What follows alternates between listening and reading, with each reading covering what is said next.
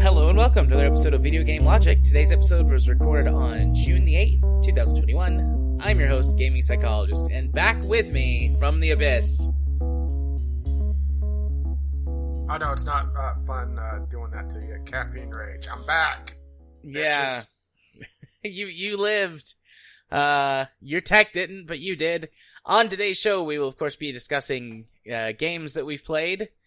We're going to be going through a few news topics. Zelda Skyward Sword Loftwing Amiibo lets you skip a frustrating piece of game design. Report says 75% of mobile gaming pandemic boost will persist. EA pulls several Need for Speed titles from the online shops. And if time allows, we'll have a Steam Discovery queue. Timestamps will be in the show notes following their respective topics. You're back from outer space. And I'm front. You are. This is the first time I've rattled off the actual show intro in like 6 weeks, right? Yeah, something like that.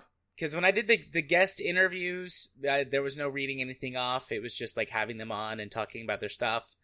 And then when I had the guest hosts... I'm sure I've just brought the quality of the podcast way back down. Well, you're not a girl, so maybe? I'm not sure. Definitely in that case. Especially since we no longer could be on the hot tub channel of Twitch. Well, I mean, we could. Attitude. I mean, we could, but I think people would be paying us to put our clothes back on. I mean, there's somebody out there for everybody. Some people would find us attractive. I know I find you attractive. Help. We didn't even last 5 minutes in the new episode. Help. I mean, yes, but also technically we've been talking for... hang on, let me pour coffee over my 45 new minutes. laptop. Oh, God. Please, no. I don't know. We might have enough Franken content already from the Craig recording that it would be okay. But you probably don't want to waste your money like that. It's weird. I got this laptop from you guys, and it had coffee in it. I don't know what your QA is doing. Or maybe the FedEx guy. So why don't, I have given bits and pieces of your tale over the weeks, but from your perspective, what's been going on, buddy? Well, I've gotten to the point where I'm not buying another piece of Gigabyte's fucking hardware at this point. And by the way, there's going to be some cursing because I have a month and a half of tension built up. So, the week before our last game club that was due to go down, which we'll be talking about that later, I decided, since summer's coming and I was having some issues with the case fans, install a couple extra case fans. And the problem I was having with the fans on the computer was the power hub that they were all hooked into, the ones that came stock on the case. I could just never get it to work. I'm not sure if I just have a bad hub or what, so pulled them from the hub, and I ran them to a splitter on that went to the motherboard directly, and I put two more case fans in the top, blowing out to get some more cooling, because summer's going to be a bitch on the computer, especially ones that doesn't have proper ventilation like mine was having. I mean, I was still not having any thermal issues, but I didn't want to risk it. So kind of sealed my fate when I said, I got the fans in without really any issue. This should be all right. Because I had to pull the front of the case off, had to pull the top of the case off, was able to remove a couple extra screws, so I was able to enable the ability to pull the filters out of the front and the top of the case to be able to clean them a lot easier without just ripping the entire thing off. Because when I originally put the computer together, I was just, getting a little frustrated and tired just trying to get everything working. So, get the new fans in, get the everything hooked up to the system fan headers on the motherboard. Before I did that, I made sure that all the power was under the requirements of those headers, which is 1 amp. The top fans and the front fans are both under that, and they were going to different headers. Plug up everything. Turn on the computer, nothing. Well, first thought, okay, I don't have something plugged in, right? Start checking my cables. Then I noticed an error light. And it's showing red on the CPU. So I start digging through the motherboard's manual, and they have a whole 2 paragraphs about the error troubleshooting lights, and one of the paragraphs just lists off the fact that there is the error lights on the motherboard. Doesn't even mention if having a red light on that is good or not. It is incredibly shitty documentation, and gives me no option to really try to troubleshoot it because, okay, is this good? Is this bad? I actually showed Jared the page of the manual, and there's more blank space on that page than there is actual info. I mean, vouch for me here, right? Yeah, you did. It was pointless documentation. So, okay. Barely documentation at all. Yeah, so, we'll get to that. So, start doing basic troubleshooting, check all my cable connections, make sure everything's plugged in. Start swapping around the RAM to try to rule that out, even though it's showing a red light on CPU. The documentation doesn't tell me if means that the CPU is passing the test, or if it is a fault on the CPU. Mind you, when I plugged everything in, first of all, I grounded myself, even though,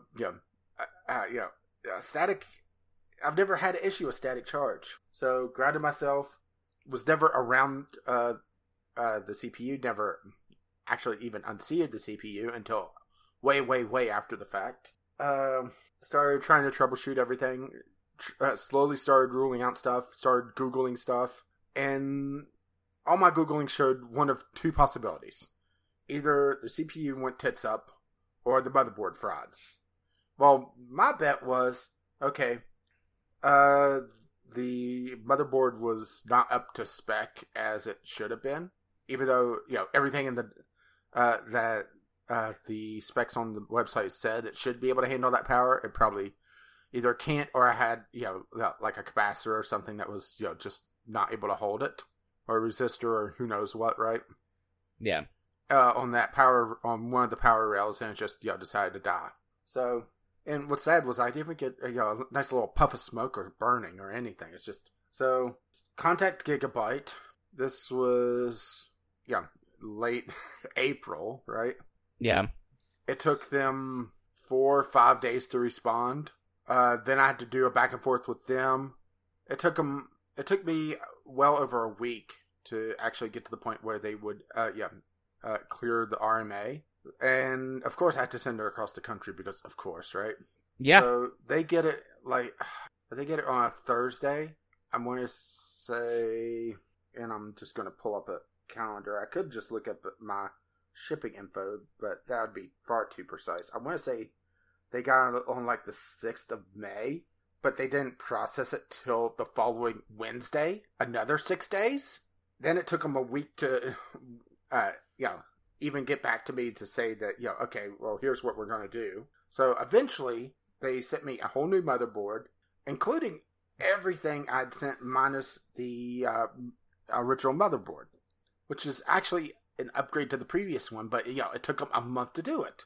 So get the new motherboard in, get the basics hooked in, the boot drive, RAM, video card, get everything hooked up, plug in the processor, same exact fucking error. And Ganymed was pretty pissed off at this point because, Gigabyte's documentation just cost me a fucking month.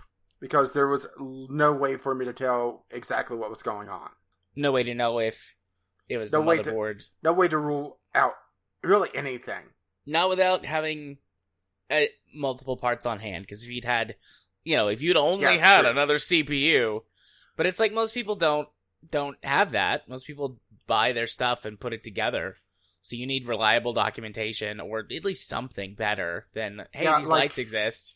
Yeah, and what's even better is the documentation for the new motherboard. Unless I miss it in that manual, mind you, they sent me just the motherboard in the new box. They did not send me the documentation for it. They did not send me any more wiring or anything. Just that in a anti-static bag. Which, it is nice that they sent me my original anti-static bag back, because I actually had to get more because I couldn't find the original one that came with the motherboard. So that cost me like another 2 or 3 days. But the new manual doesn't even mention the lights at all, unless I'm just overlooking it. on the PDF, which is just, right? Yeah. So, Gigabyte's hardware, it works good until it doesn't, and then you are utterly and completely fucked if you're trying to figure out what's going on with it, unless you have additional hardware to try to troubleshoot it. Stay away from Gigabyte. So, at this point, I really should have just dug out the old computer, because it's over in the corner, buried under a bunch of shit, but, I didn't expect them to take a month to get a motherboard back to me. Hell, I didn't expect them to take 2 weeks to even start the process, between the lag time from sending an email and including the lag time of them receiving it to when they actually said, not even working on it, processed. Because that's the other thing, is I sat there for a week watching the FedEx, the USPS shipment, say, okay, they've received it, but I'm looking at my RMA ticket and seeing, they haven't even received it yet. And, that time is ticking down because you only have 30 days on the RMA before the ticket's no longer valid and you have to start the process all over again. But I don't have the fucking piece of hardware. Right. Because you sent it to them. Yeah. So, contact AMD, because that's the next most likely piece. And, I am starting to run out of major components to send off. Because next up would be, I guess, the power supply? Question mark at this point? Yeah. Maybe RAM, although you had told me that you tested I went one stick of RAM. I tested all the different slots on the original motherboard. To be fair, I didn't do it on this one because, right? Yeah.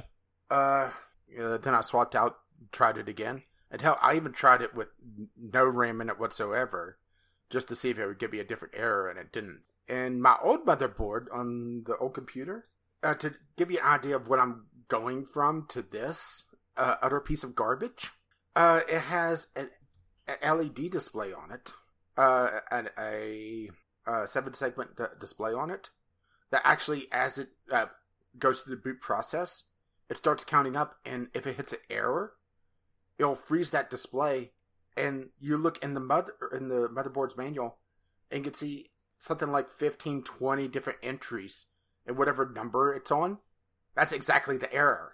Go from that to 4 ambiguous LEDs. Yeah, very displeased. Yeah, my motherboard has got an LED display on it as well that does the same thing. Yeah, next time I buy a motherboard, looking at the documentation and trying to figure out, just how terrible it will be to try to troubleshoot. So, but in good comparison, okay, so I sent off the processor last Friday, or now this one I really want to double check something, because this is just the difference between Gigabyte and AMD on the process. And while I will buy AMD again, even if the processor is at fault here. So, wait for it. So, I sent the CPU out on Wednesday the 2nd of June, okay? I dropped it off at the local Dollar General because that's the closest place I could do it without, going a fair distance to find a drop box.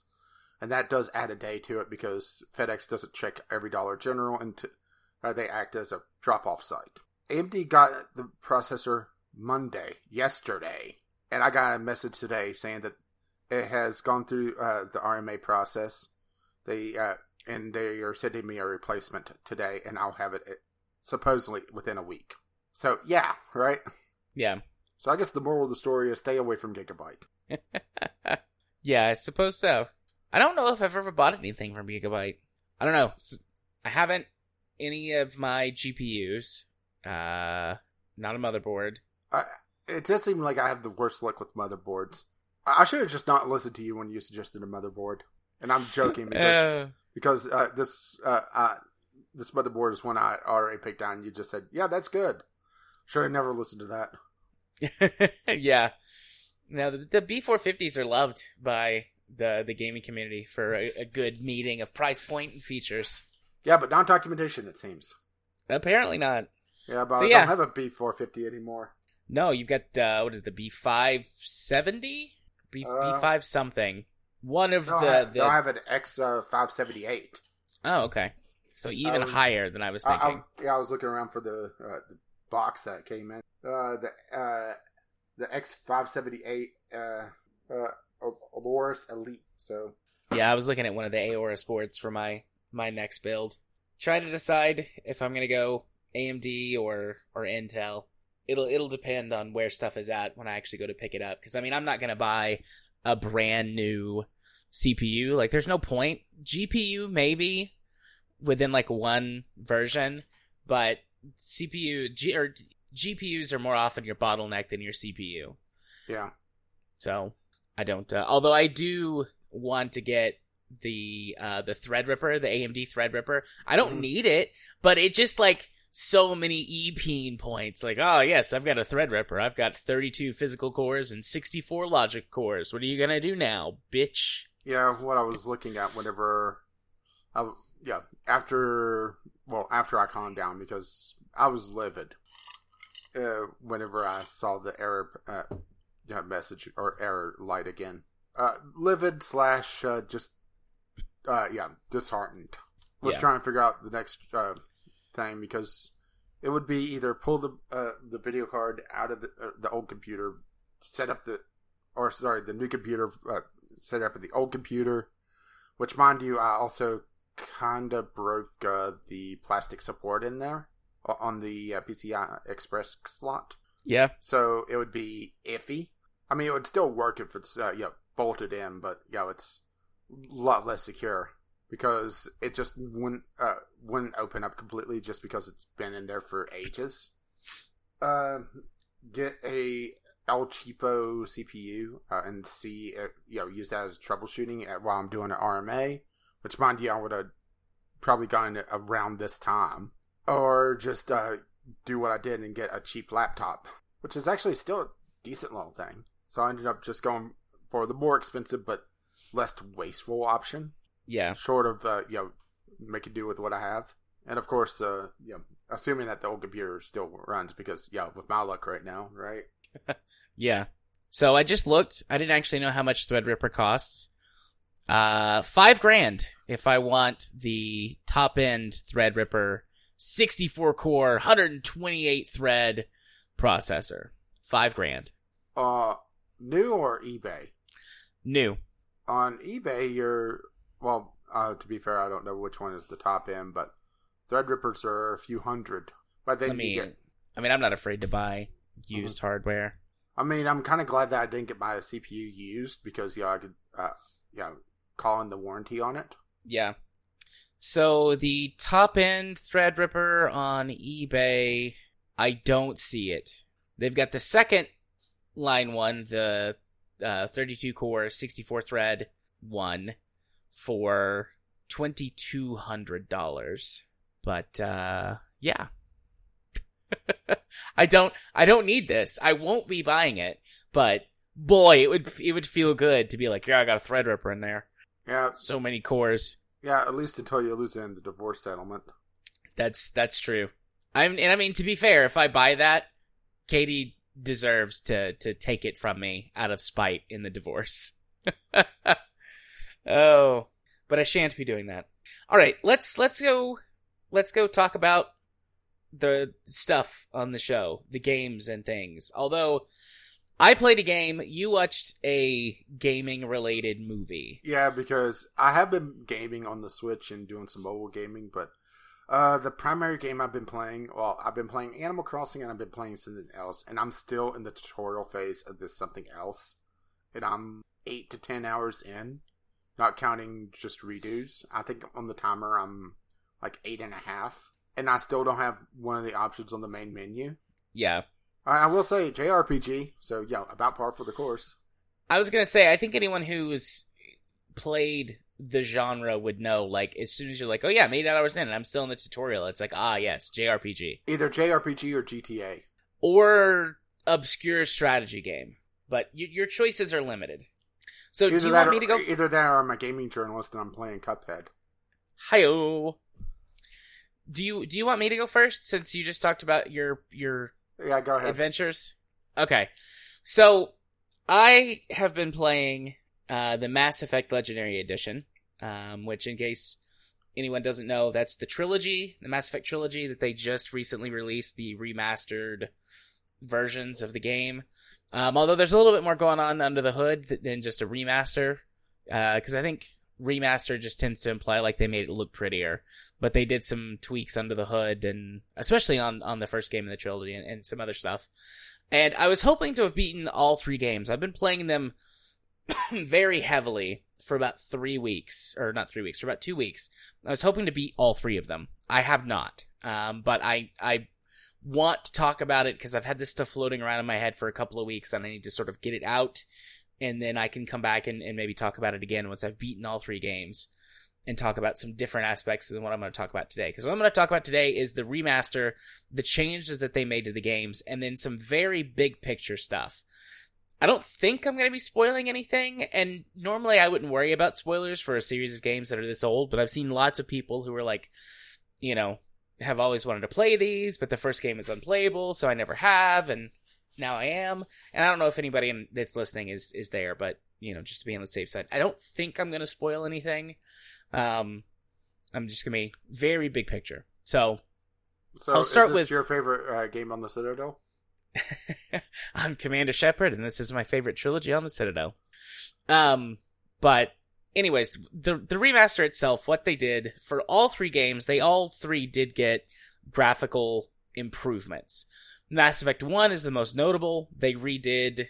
I don't know exactly what the entire process was. I'm saying that they redid the whole game. That may not be technically correct, but they put it into a different engine. And remastered all the textures, remastered all the effects, put some more modern touches on it in terms of lighting and you know how technology has come along in terms of like lighting effects and high dynamic range. And they did some things like the original Mass Effect, the colors are very muted, very washed out. And I don't know if that was an artistic choice or if it was just a technical limitation, but they're much more vibrant. And the game looks so much better. All 3 games look better. You can look at them side by side with the original releases and you can see that they look better. Mass Effect 1, night and day difference. It's crazy how bad the original Mass Effect looks in comparison to this, you know, re-release or remaster.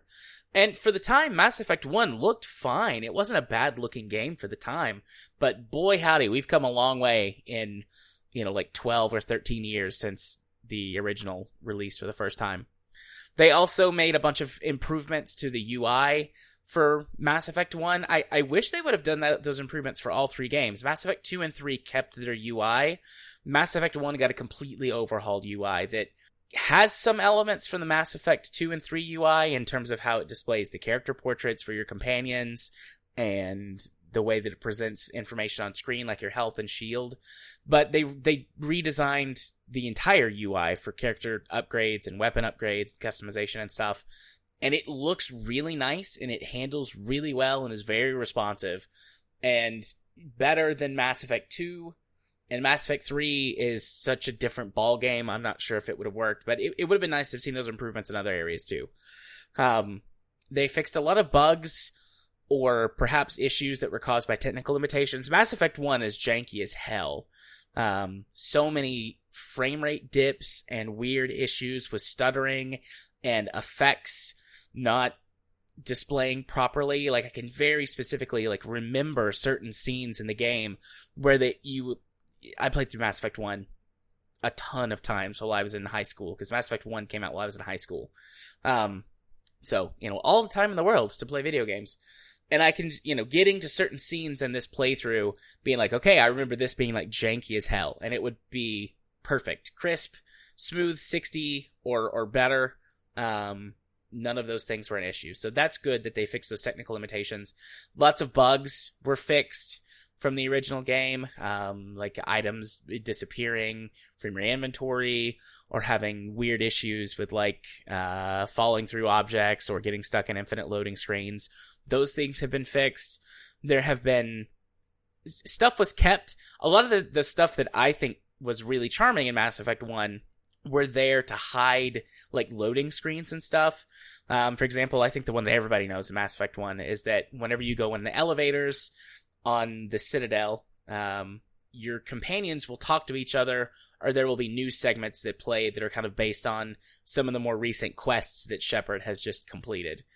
And those things are still there, but the game loads much faster, either on modern hardware or just through streamlining and fixing things, or probably both. And there's a little prompt in the corner where you can press X to skip it. Well, I was using a controller to press X, but it's got a keyboard button too, that you could skip them, but you could just keyboards stay. Do have a button. Keyboards do have buttons. They have a lot of them.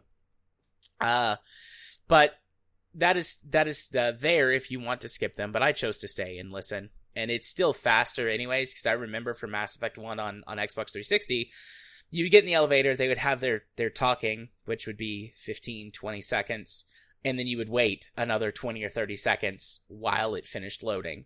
And in this, it's you get in, they have their 15 to 20 seconds of talking, and then it immediately, the elevator comes to the floor that you were going to, or whatever. So there's other little things in there as well that were like that, and things that'll pop up. It's like, oh, you can skip this if you want. And it's like, okay, this was used back in the day to hide a loading screen or something. And I really noticed lots, because I pay attention to this sort of stuff more now than I used to. I've really noticed in level design, especially for Mass Effect 1, how that they would hide stuff so that the game would have time to load assets when you couldn't see them pop in. Like, especially on the Citadel, on what's called the Presidium level, which is like the high class, really nice part of this space station, is that there's a bridge that you have to go across to get, it's split in two, and there's a bridge you have to go across to get to the other side. And there's a wall that blocks or like a support pillar that's right there that you have to walk around. And it hides the other side of the bridge from whichever direction you're coming from. And immediately I'm like, oh, that's a trick to hide pop-in whenever you run around this thing. And so that they don't have to stop you to throw up a loading screen. So that's neat. So, seeing things like that. I've mentioned this on the show before, long time ago. I wrote my master's thesis on the Mass Effect trilogy for the psychology of video games. And so, that was what my master's thesis was, the psychology of video games. And I wrote it about the Mass Effect trilogy. And so there's a lot that I've studied in this game as far as like character development and stuff goes. But back then, which has been, many years ago now, so many years ago, I wasn't paying attention to game design elements. And so seeing stuff like that was a really neat revelation for me from this series that I still already knew so much about. So there's that. That kind of covers Mass Effect 1, Mass Effect 2 and 3. Like I said, they also received graphical improvements. You can see in a direct comparison the differences, but it's a little bit harder to just catch because it's more subtle. Bye, Craig. Well, some things haven't changed. Some things never change, right? Yeah. But anyways, so improvements there, bug fixes, higher frame rates, make the gameplay better. Smoother, obviously, naturally. Also known as duh. Yeah, absolutely. The game loads pretty quickly. I've got it installed on my hard drive because I don't have enough free SSD space to have it installed on an SSD. I was pretty impressed with the load times. It just devours RAM. I don't know how much of this game is being put in RAM, but Mass Effect, I've got it to use. I'm sure it's using some kind of like scaling, but I've got 32 gigs of RAM, and Mass Effect will easily take up 14 or 15 gigs of RAM. You can watch it in Task Manager, how much it takes up. So that's probably part of it. It does one initial load from the launcher, and then everything else is really snappy. So I'm very impressed with that. That's nice. That's a good feature. Otherwise, some things that I came to, very generally speaking, that I was surprised about. Mass Effect 1 has the second best combat system. Everyone always says Mass Effect 1's combat system is terrible, and Mass Effect 2's was awesome, and 3's was perfect.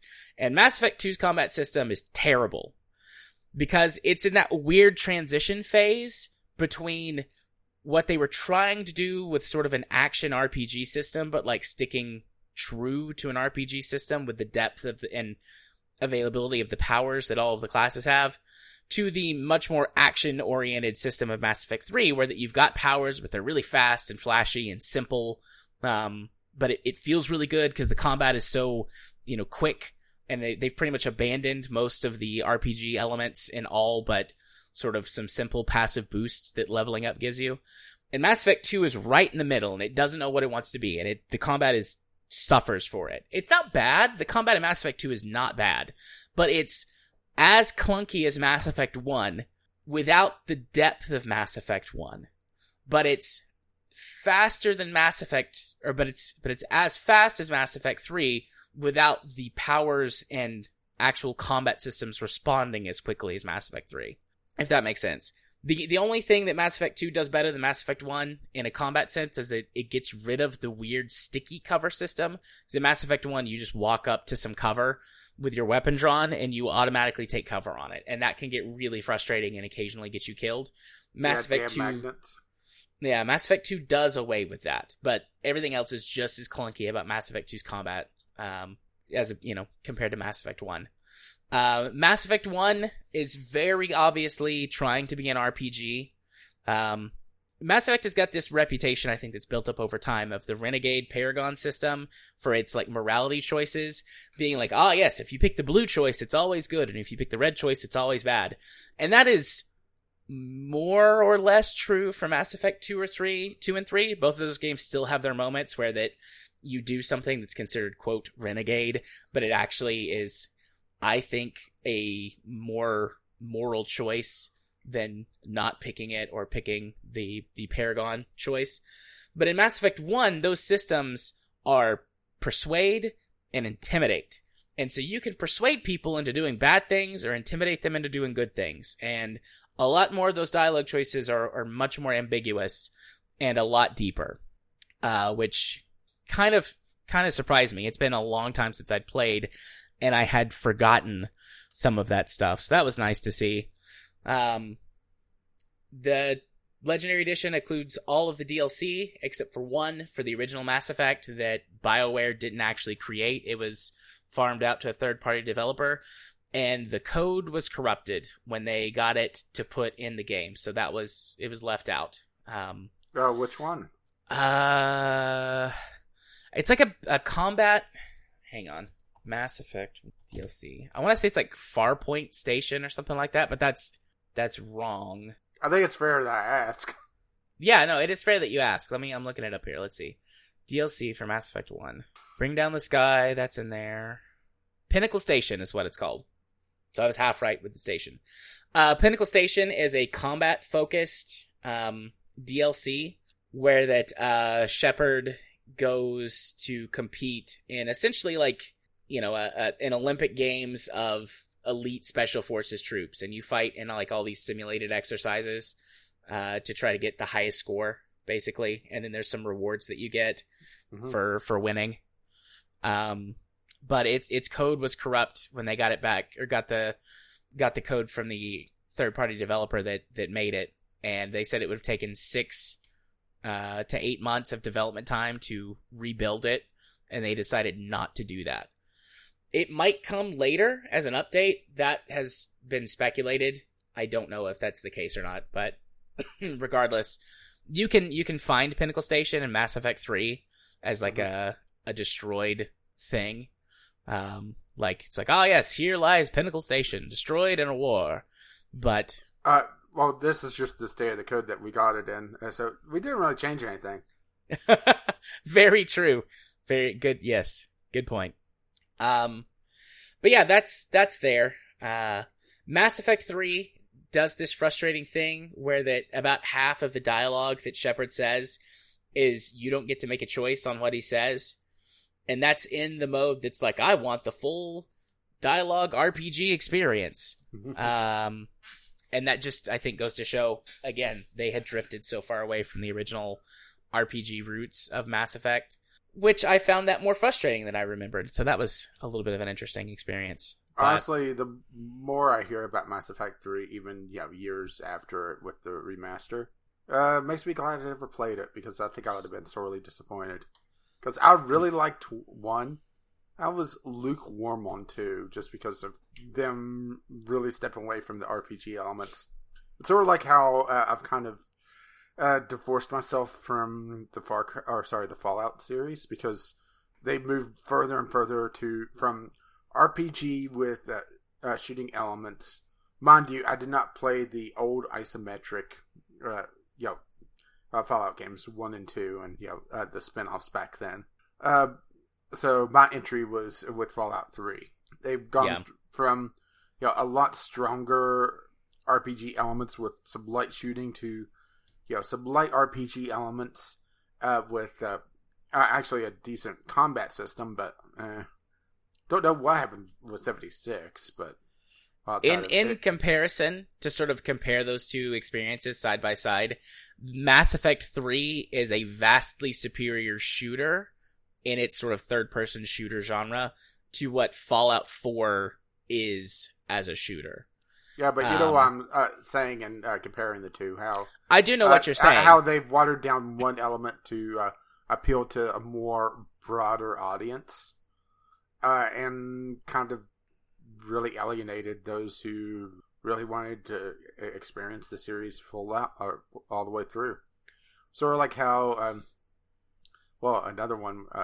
To just go back to EA, the Dragon Age series, how the original one, at least on PC, because mind you, the PC version had isometric option as well. Yeah, which I don't think that the consoles had, or the consoles had a watered down version of, where it felt more like a CRPG, and it just seems like the latest latest version of Inquisition. There's story missions, and then there's go collect bear asses. Yeah, true. Oh, I didn't talk about Inquisition. I beat Inquisition during your computer dead period. I got to talk about that maybe next week or in a couple of weeks to refresh 2 myself. Weeks because we got E3 coming up. So I picked a good time to come back. We get to be bored by E3 and then look forward to Devolver, and then and then really that's about it for E3, isn't it? Yeah, probably. And also, roll our eyes at what Nintendo does, and then then make fun of the Nintendo Switched or Switch Plus or whatever the hell they're going to announce. Yeah, even though I don't think they'll have the Demon's name if the rumors for Steam's handheld is true. Yeah. So to sort of bring it home and kind of wrap this up for Mass Effect this week, I'll be talking about the games, I think, more individually over the next few weeks as I beat the third one and coalesce my thoughts. Mass Effect 3 is much, much, much longer than I remember it being.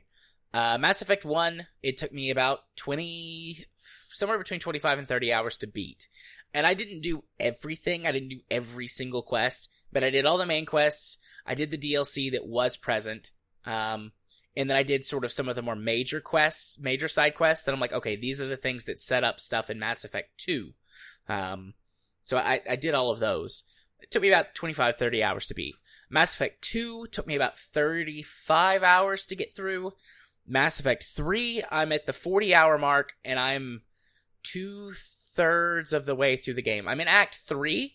Mass Effect 3, though, has 4 acts. You in a traditional 3-act structure, you got the inciting accident, the rising of stakes, getting towards the climax, and then the resolution in the third act as it falls off. 4-act structure, you have 2 resolutions. You have an internal conflict and an external conflict that you have to resolve. And I'm in Act 3 doing the stuff that resolves the internal conflict for Shepard's character. And then Act 4 is the final bit of the game. I won't say any more to avoid spoilers, but it's the last few missions of the game that, ties it all together. Like in the dude's apartment. Absolutely. But, I'm in the third act of Mass Effect 3. So, you got a little, I guess, dear listener, a little bit on information on story structure. But Mass Effect 3 is much longer, and I have thoughts on that have to do with EA meddling with things with DLC. But when I talk about the specific game, I'll get into that, because there are massive spoilers that have to come that come along with that. So, overall, I have thoroughly been enjoying my experience so far. It's great, and there's still stuff for me to learn from these games, and to approach things in different ways, because games are inherently political, because all art is.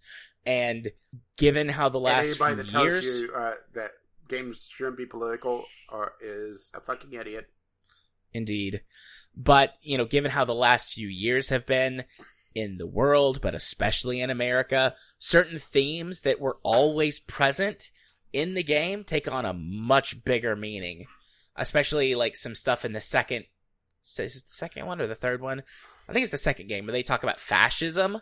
Just blew me by. I vaguely remember that, but now it's oh shit, yeah, the idea of a police state and fascism and how boy did they call that one, huh?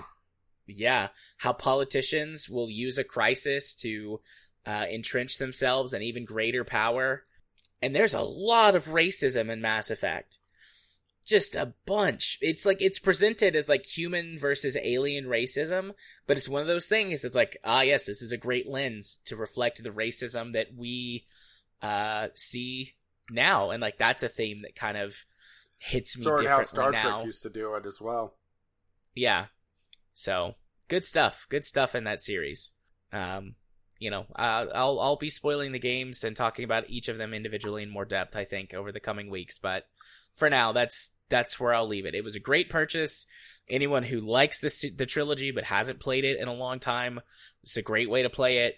Anyone who's never played it before, this is really the only way that you should play it. The multiplayer is gone now for Mass Effect 3. They just took it out of the game because all the back-end support for it doesn't exist anymore. So did they just give you all the bonuses? Because was it the multiplayer in Mass Effect 3 a requirement for, or not a requirement, but pseudo requirement for the good ending?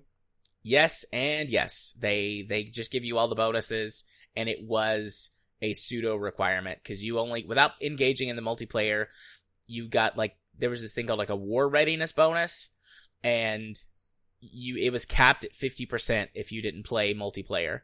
So it was possible to get the good ending without playing multiplayer, but you had to quote unquote make all the right choices to get that score up the highest. So yeah, that's all gone now. Good riddance. Anyways, but I like the Mass Effect 3 multiplayer, but but also it kind of sucks to be tied into a multiplayer or multiplayer game or multiplayer mode to get the good ending in a single player game. Yeah, it should have been completely optional in my mind, but then less people would have been playing it. It should have been, and there should have been other things in Mass Effect 3 that weren't completely optional. Hint, hint, certain DLCs, EA, you fucking bastards. But that's, I'm overplaying my hand right now. No spoilers. Now I'm trying to remember, was it Jim Sterling or Total Biscuit that got really pissed about that? And I'm leaning towards Total Biscuit. Honestly, it might have been both of them. Yeah, but I think it was Total Biscuit that got really outspoken about that one. I mean, damn, I missed that magnificent bastard. I do too.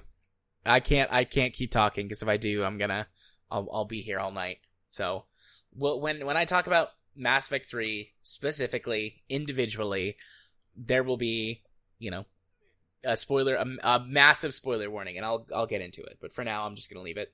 So, what did you get up to? What was the thing that you watched? So, just a couple of nights ago, partly to tease Anita, but partly, morbid curiosity. For our movie date night, we watched Sonic the Hedgehog. It was on Hulu, so it's not like it was costing us anything. And really, Craig? Really? He came back. I guess Craig wanted to hear about Sonic the Hedgehog. Way to go, Craig. And we figured it couldn't be as bad as Superbad, because, that movie did not age well, or I should say age with us. I'd never seen it, and Anita loved it back in the day, and let's just put it this way. We made it about 10 minutes in before we agreed, yeah, let's not suffer through this anymore. Yeah, I didn't like Superbad when it released. I can't imagine how bad it is now. Let's just Superbad. Yeah, let's just put it this way. There's a lot of things in the first 10, 15 minutes that you're thinking, oh damn, this could be on so many lists and so many sex registries or sex offender registries, because oof. Yeah. And it probably doesn't help that Anita has to deal with middle school kids, so that sort of humor is probably worn on her anyway. And I was never particularly a fan of. So we watched Sonic the Hedgehog, and I've used this phrase with you, and I've used it with her. This movie has no business being as good as it was. Was it a masterpiece? No. But they also do some interesting things to try to explain some of the mythos about the game world. Or try to tie the game world to make sense. Like, why Sonic is so obsessed with rings. They didn't really explain, how he doesn't kill himself whenever he rolls up into a ball and attacks something, but then they just hang a lampshade on it like, I have no idea how I'm not dead. Yeah. And it was fun. Now, to be fair, if it was that weird Scream Yourself Awake Nightmare hedgehog that they originally were going to have in this movie, I think it would have detracted quite a bit from it. But where they went with the more modern interpretation of Sonic to the skinny, long-leg version from the later games, it actually kind of works. So, trying to think of a good way to really talk about this without just... let's just dive straight into spoiler territory. They don't really go too much into what Sonic is. They just say that he has this amazing power and leave it at that and leave it mysterious. Yeah. And they make him an alien because, why not? Because they need a reason to bring him to Earth, but they don't really want to go down the sciencey rabbit hole of, well, he's a mutant or whatever. So, okay, Space Hedgehog, fine. And the rings are teleportation devices that he's been using to try to stay hidden because he has this awesome power, question mark, about whatever the hell it is outside of Gotta Go Fast. I was going to say, gotta go fast. Which they actually do use the phrase gotta go fast at one point when he has kind of like this nervous breakdown because he spent all these years hidden away from society on different planets and has been on Earth terrorizing this one guy, Crazy Carl. Yeah, I forgot about that guy. I watched... So this was the last movie that I saw in theaters before COVID. I took my son to see it opening week or weekend, something like that, like pretty much right after it came out. And that was it. That was the last movie I saw in theaters, and I was not disappointed. I was never sure how much of the sort of good time experience I had was because I went to go see a movie with my son, and he thought it was awesome. And there's something about... I would say watch it on Hulu, if you have Hulu. Yeah, we do. Yeah. But I enjoyed it. I had a good time in the movie. Yeah, and Jim Carrey actually is, I would say, late 90s Jim Carrey. He's not full on peak, but he has this sort of late Ace Ventura plus evil Tony Stark thing going on that is fun.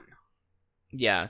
Where he's this super genius that is this awesome secret agent / scientist that has been going around the world solving problems, and Sonic caused essentially an EMP, a massive one, in the Midwest, or far Midwest, towards the West Coast. And they send him to try to figure it out, and he figures out Sonic has like this unlimited potential for energy, and he's wanting to capture it to essentially replace mankind with his robots. Yeah. And it's just a fun romp. It's not terribly deep, but it has heart. And it has some actually very good laugh-out moments. Especially with the sister-in-law. Yeah. Oh. How did you feel about the bullet time scene? Or scenes. They do a couple of them. Well, considering Sonic goes so fast, I could see that as a way to show him going super fast, but not, making it just a blur on screen. So I think that's probably the better option to try to depict, just Sonic doing his thing. Outside of just, a blur and then that's it. I like how they kind of showed it where they'll do this, the bullet time slow-mo, and then, they cut away and then you just see everything just go crazy, like in the bar. That they stop by this biker bar, and then, of course, shenanigans take place because, of course. Right. And they have this long bullet time scene of him going through and essentially solving the fight, pushing Donut Lord out of the way of a couple punches, which Anita loved the term Donut Lord. Wrapped this one guy up in toilet paper, tied a banner around a fan that's a ceiling fan, and then it just cuts away from bullet time, and you just see all hell break loose. Yeah. And I do like how they kind of teased Dr. Robotnik slowly morphing into the more familiar depiction of him, because the teaser before the sequel hook has him go from this little 1920s mustache to full on video game mustache. He's gone crazy. He shaved his head. It looks like he's having some sort of allergic reaction to the mushrooms. A little bit of a spoiler there, but what the hell? Yeah. And he's starting to puff up, and he's building a jetpack to get back to Earth. But yeah. It was a great movie. I'm glad that you liked it. I mean, when you asked me what I thought about it. I saw it on there, and I thought, oh, should I subject her to this? Because we've watched some late 90s, early 2000s comedies, and some of them definitely fall flat, just, changing taste and that sort of thing. But, also, just some of them just didn't click with us. So this one was, should I subject her to this? Because I remember seeing it on the show, or for the show, and especially that horrendous Nightmare Hog, right? Yeah. But it was good. It was good. As long as you, what was I said to you? As long as you accept it for what it is and don't expect it to be like a masterpiece. It's just a good, solid, fun movie. Yeah, and I do appreciate that they tried to explain some of Sonic, but they also didn't feel like they needed to explain everything about him. I think that's kind of a lesson that the newer Willy Wonka movie could have learned, where you didn't need this tragic backstory. You just, he could have been just a wacko. Yeah. I feel like they explained just what they needed to for the context of the movie, and didn't overdo it otherwise. They explained just enough for the movie's purposes and then left it alone. Mm-hmm. And I would be happy if they made a sequel. I would. Oh, they are making a sequel. Oh, I haven't checked in on that. Well, I checked in on it afterwards, and they do have a pretty big sequel hook at the end, not just with Robotnik, but another character showing up. Yeah. And there's some word of another character showing up as well. And if you know one that showed up, from at least from the Sega Genesis days, the other one. Yeah. If you know of Sonic, you could have a pretty educated guess about what characters are gonna show up per the sequel hook. But Yeah, it was actually the sixth highest grossing movie in 2020. I do think a huge part of that is COVID. Yeah, true. But you know what? Good for them. Good for them. Yeah, let's see. To be fair, I haven't really watched any of these outside of Sonic the Hedgehog. I'm not sure if that's a good or a bad thing, though. So, Tenet, Bad Boys for Life, My People, My Homeland, The 800, and Demon Slayer, Kimi no Yabaski, the movie, Mugen Train. No idea what the hell that is. But yeah, 2020 is a weird year for movies in general, so, right? Yeah. Almost like there was something big going on throughout the entire year, right? Indeed. Almost like there was some kind of global thing, global event keeping us all busy. Oh, snap.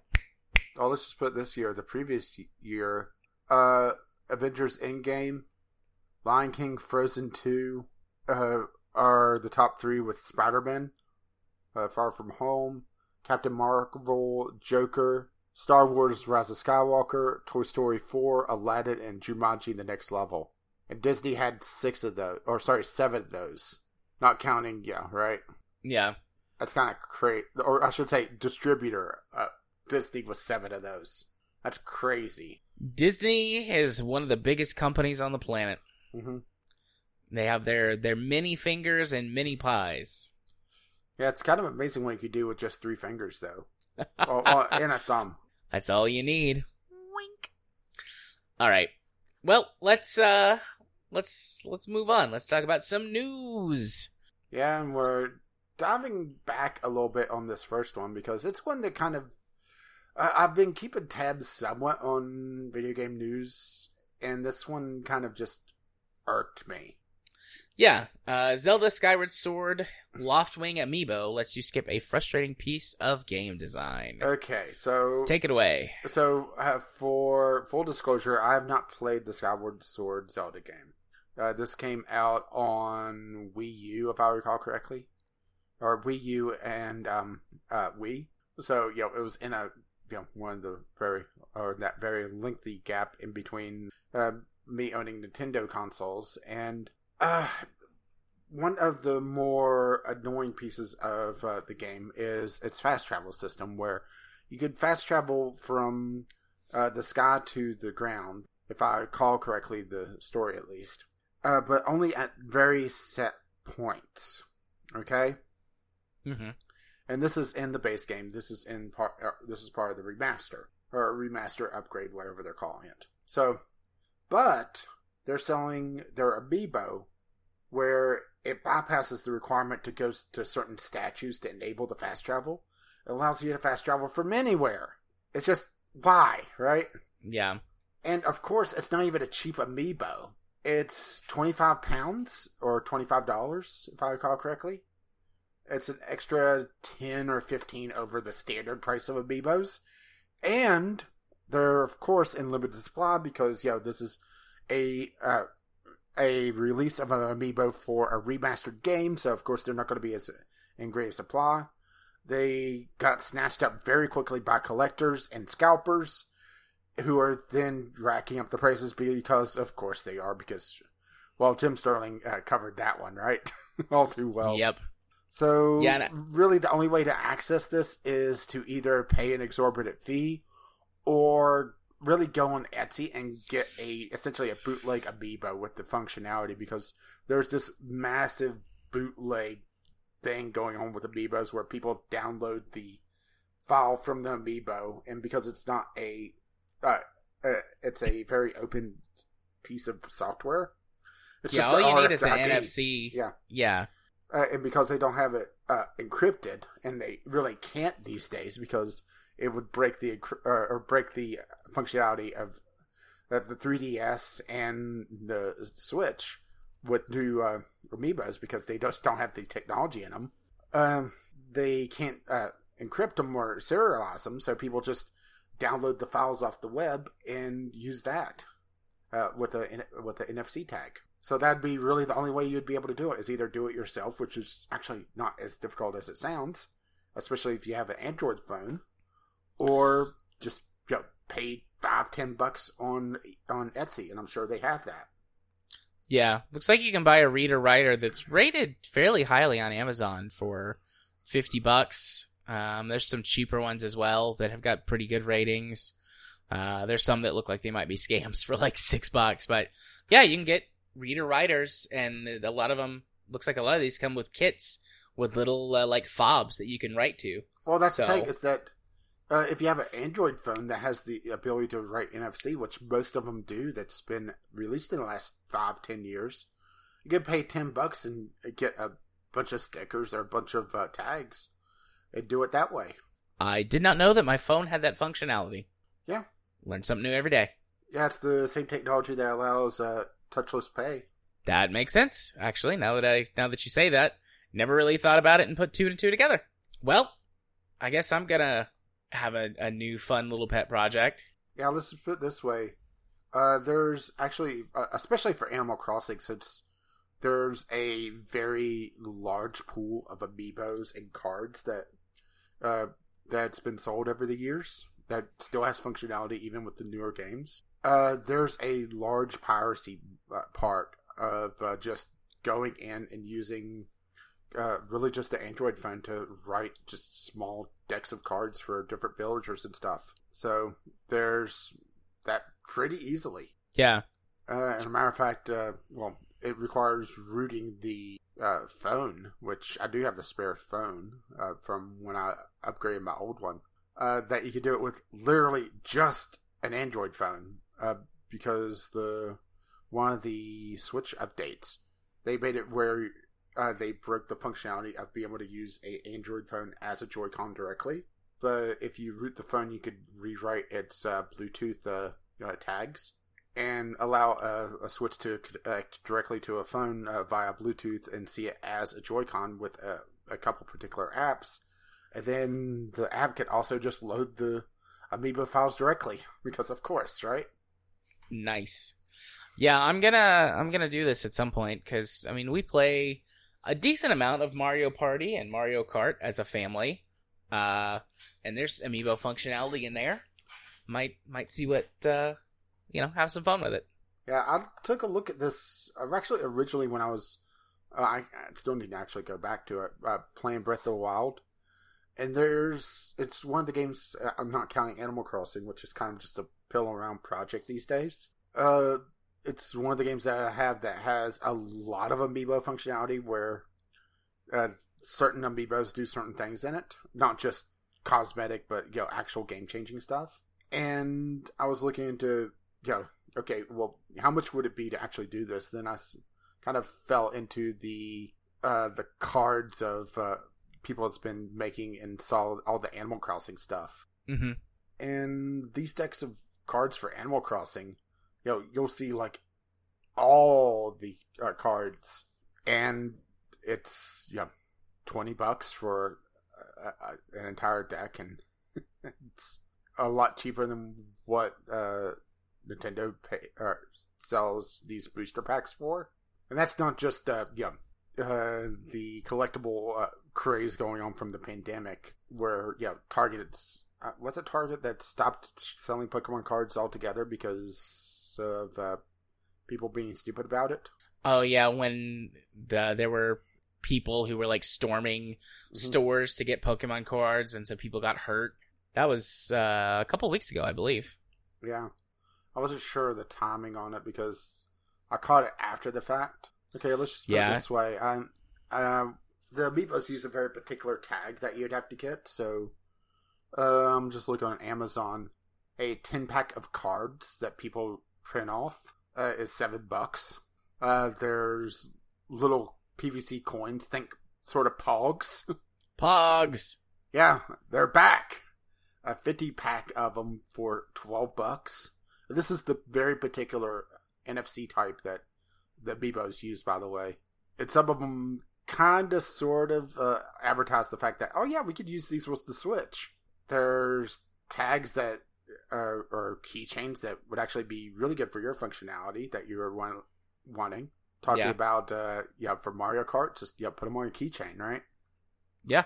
It's kind of like this open secret after looking into it that, it's very easy to break this, and Nintendo's just hoping that people don't, because they want to sell the plastic figurines, which I will admit that some of the figurines are rather nice, but Nintendo being Nintendo, they have limited runs there, and if you miss that very limited run for, whatever figure you want, prepare to add a 0 to the end of the price, right? Yeah. Assuming that's not still active. I have one Amiibo that I got as a Christmas present several years ago. It's Samus. Yeah, and the thing is, does it have any functionality in the games that you play, right? Only Smash Brothers. It does have functionality in Smash Brothers, but that's it. Actually, there might be other games, but that's the only game that I have that has functionality. Yeah, and to be fair, I'm also just looking on Amazon. I'm sure that you could get these in bulk a lot cheaper elsewhere. Like, here's one that somebody actually selling the cards themselves preloaded. This is made particularly for Legend of Zelda Breath of the Wild, it looks like, where it's all the cards that are just pirated right here. And it's $15, and it's all the ones that have functionality in the game. Mm-hmm. And want to bet you can't even get one of the Amiibos that have functionality for that? It's just, right? Yeah. Yeah, so the Amiibos are one of those things that kind of nice in idea. This plastic figurine stuff that or I should just say merchandise, because it doesn't necessarily have to be a figurine. It could have alternate functionality, but Nintendo being Nintendo, decides to convolute it to tie things to it that it really shouldn't have, and it just made it, right? Yeah. Artificial scarcity and FOMO. ridiculous markups. Yeah. Because, I'm sure that there's people that weren't wanted to just hold off on getting not Breath of the Wild, but Skyward Sword. Because Skyward Sword, from what I recall, is one of the more criticized Zelda games because of some of the design choices that they made. And and they would have held off on see how the remaster did, but now they're tying this quality of life feature to a scarcity thing. They have to jump on board and at least get the tat to go along with it, or miss out. Yep. And in general, the response I've seen has been like, "That's stupid," but Nintendo, like broadly speaking, they're like, "Well, Nintendo does what it does." Yeah, it's like, no, this is not good. If EA did this, or Ubisoft, or Blizzard, Activision, everyone would not be giving him a pass on it. Nothing would change. Don't get me wrong. Nothing, like, nobody would actually do anything substantial about it, but they wouldn't get a pass, whereas Nintendo gets a pass on a lot of this stuff. Mm-hmm. Yeah, let's just put it this way.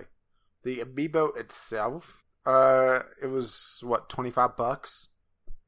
It's going for 60 to 70 already, and the game's not even out yet. Yeah.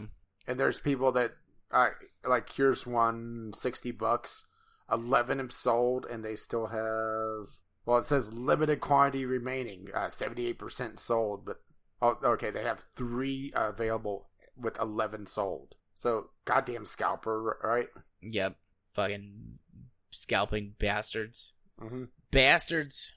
But then you scroll down a little bit and you start seeing people selling the pirated Amiibo cards instead for $5. And it's just, right? Yeah. Like, here's somebody that's selling the pre-order of the Amiibo. Not even the physical Amiibo for $60. Plus another $20 for shipping and handling. It's very expensive to be a diehard Nintendo fan, huh? Yes, it is. Yeah. Oh, well. Oh, here's one that's $100 or best offer. Damn, right? Yeah. Some of them will get it, for sure. Oh, yeah. All right. So let's go talk about our next topic. Topic number 2. Reports say 75% of mobile gaming pandemic boost will persist. Yeah, so this is a report from the market intelligence from IDC, an advertising platform LoopMe, that claimed that this bump that they've seen with mobile gaming really across the globe because people had a hell of a lot more free time because right? Yeah, is sticking around, and let's see, 63% of participants reported that they've increased their time playing mobile games once the pandemic began. And 6 also reported that they didn't play before COVID-19, with 73% of the spike in playtime that they saw from before the pandemic. It's one of those things that's kind of crazy reporting numbers, but then you sit and think about it as like, oh yeah, people had a hell of a lot more free time, right? People had more free time, and mobile games have a lower barrier to entry. Have a very low barrier to entry because no matter, free-to-play games are not free if you stay with them long enough and all of that jazz, but, the entry of free, makes it easy for people to get into and try them out. And maybe they like the first one they try, or maybe they don't and they move on to other games, but, once you get in the environment and find that you like it, yeah, absolutely, you're more likely to stay. This is not like a, casual gamer, like whatever, if you play games of any kind, you are a gamer, and you can be an enthusiast like Rage and I, and I'm sure most of you listening to the show, or you can be someone who just engages on it more on a more casual basis, in the sense of you don't spend tons of money on hardware and keep up to date with the news or whatever, but you're still a gamer, and gaming is fun, and gaming is relaxing, and gaming is a great way to de-stress. Well, unless you're dealing with Gigabyte. Right? But, that's an enthusiast level problem, though. You know, your average housewife, soccer mom type person, you know, probably would have just sent it back to Dell. Yeah, or not been in that position in the first place. You know, just different people, you know, in different walks of life and different spheres of gaming. But anyways, like, I mean, you know, their games are great for relaxing and for anxiety and depression, you know, sort of as a low level coping skill and treatment strategy. And, you know, there was like this one really stressful thing in 2020. Oh wait, no, it wasn't just one. It was like 50 fucking stressful things with one massive global one, you know? So absolutely, it makes sense that there's been an increase of gaming. And once people find that they like something, they tend to stick with it.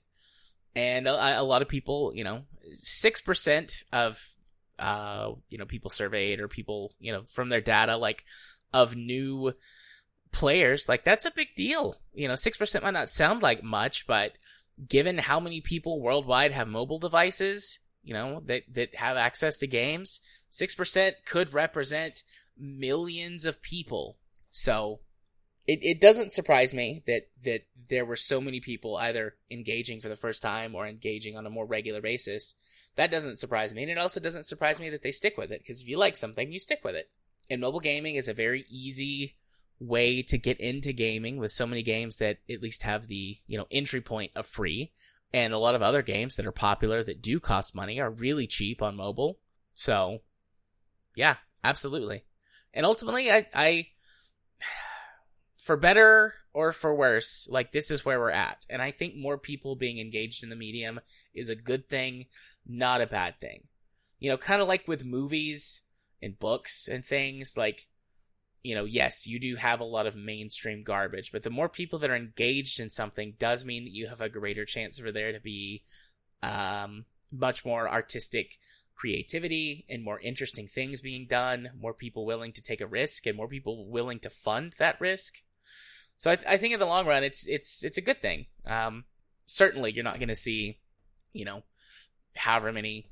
You probably wouldn't even see 6% of this number convert into a more enthusiast space, but there will be some who do. And even if it's, you know, that small percent, 1, 2, 3%, that still could represent, you know, millions of people on the scale that we're talking about here. When you have billions of people who have access to smartphones or other devices, you know, not necessarily just smartphones, tablets or whatever. Well, I was just, whenever they say mobile gaming, my thoughts immediately go to smartphones, because, you know, smartphones are pretty much the norm these days. It's kind of rare to see someone to not have access to a smartphone, be it just theirs. Minus, the senior demographic, because they'll either, you know, be fearful of a smart device, or just stick with their old flip phone jitterbug. Yeah. So I just, you know, this is just a Google search, one of the first things that popped up, but there are an estimated 3.8 billion smartphones for smartphone users worldwide. That's billion with a B. Carl Sagan, billions. Billions, yes. And total mobile phone users is estimated at around 5 billion. So, you know, you've got 75% of that worldwide is smartphones compared to all mobile phone devices. Yeah, and that's the thing, is that whenever we think smartphones, I think just it might just be just enthusiast level. We assume, you know, top of the line stuff, but smartphone is a pretty broad definition these days as well, and could go pretty cheap. I mean, well, I was just going over to Woot, one of my favored just refurbished sites, and here's a really good example of technology already getting cheaper. To be fair, this is still expensive, but they have a Microsoft Surface Duo, one of the folding screens or folding tablets, for under $600. Yeah, and so that's technology quickly going down. I realize that's still very expensive, but that's also kind of highlighting just, right? Yeah. Because, I mean, last year, 2 years ago, those things were 4 digits to buy one. So seeing one of them at $600, that is a pretty big price reduction. You can get a decent smartphone. If you buy one brand new, you can get a pretty decent smartphone for, $100 to $150. Decent in the sense of it's going to have enough power to run any sort of basic apps that you want, be responsive, come with enough features that you're going to have some onboard memory, and obviously Wi-Fi and Bluetooth, you can get something pretty functionable for $100 to $150. I tend to buy smartphones that are $1,000 plus, but I value having the high performance that comes with buying a product in that price range. And also, there's the kind of the fallacy of thinking, $1,000 smartphone, but we're not really looking at it as $1,000. We're looking at it on a monthly basis as well. Yeah. Well, I buy my phones full price upfront. See, I don't. I just tack it onto to the cell phone bill because, right? Yeah, it's cheaper to do that in the long run. We'll buy it, and even if we pay for it with our credit card, it's cheaper to pay it off on the credit card than it is to pay it off as part of your contract. The fee for it monthly or whatever. Actually, mine is interest free. There's no tack on for it. Oh, nice. Actually, I sat down and did the math, and it comes up to exactly what the price was. So yeah, Verizon, at least the deal that quote unquote deal that I got here is fuck you. We know that we're the only people who have good service in this area. You'll pay what we tell you to. And I was like, nah, I'll just buy it outright. Yeah, to be fair, it's 2.5 years to pay it off if I don't pay ahead, which, right?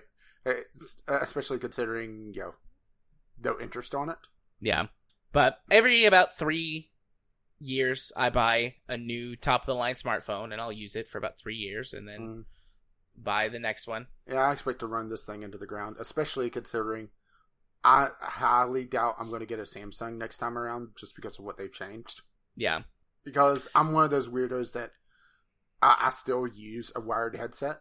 The fact that they completely removed expandable memory is just no. Yeah. The expandable memory got me. Not the headset, but the expandable memory does. Although I understand people who want a headphone jack. I don't think those people are dumb or whatever. Okay, well, here's the thing: is that Anita's card doesn't have Bluetooth directly. Actually, got her a Bluetooth receiver that plugs into the auxiliary. But if I want to play something from my phone, I either connect to that or I can just unplug the auxiliary and plug it directly into my phone and not have to worry about pairing.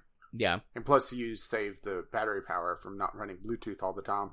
Not to say I don't have Bluetooth headsets, it's just, sometimes I just want the wired. Plus my computer headset, or my computer headphones, has 2 cables. One that is just a old corded phone curly Q style cable, extendable cable that has a it's not the 3.5 millimeter, it's the 5.5.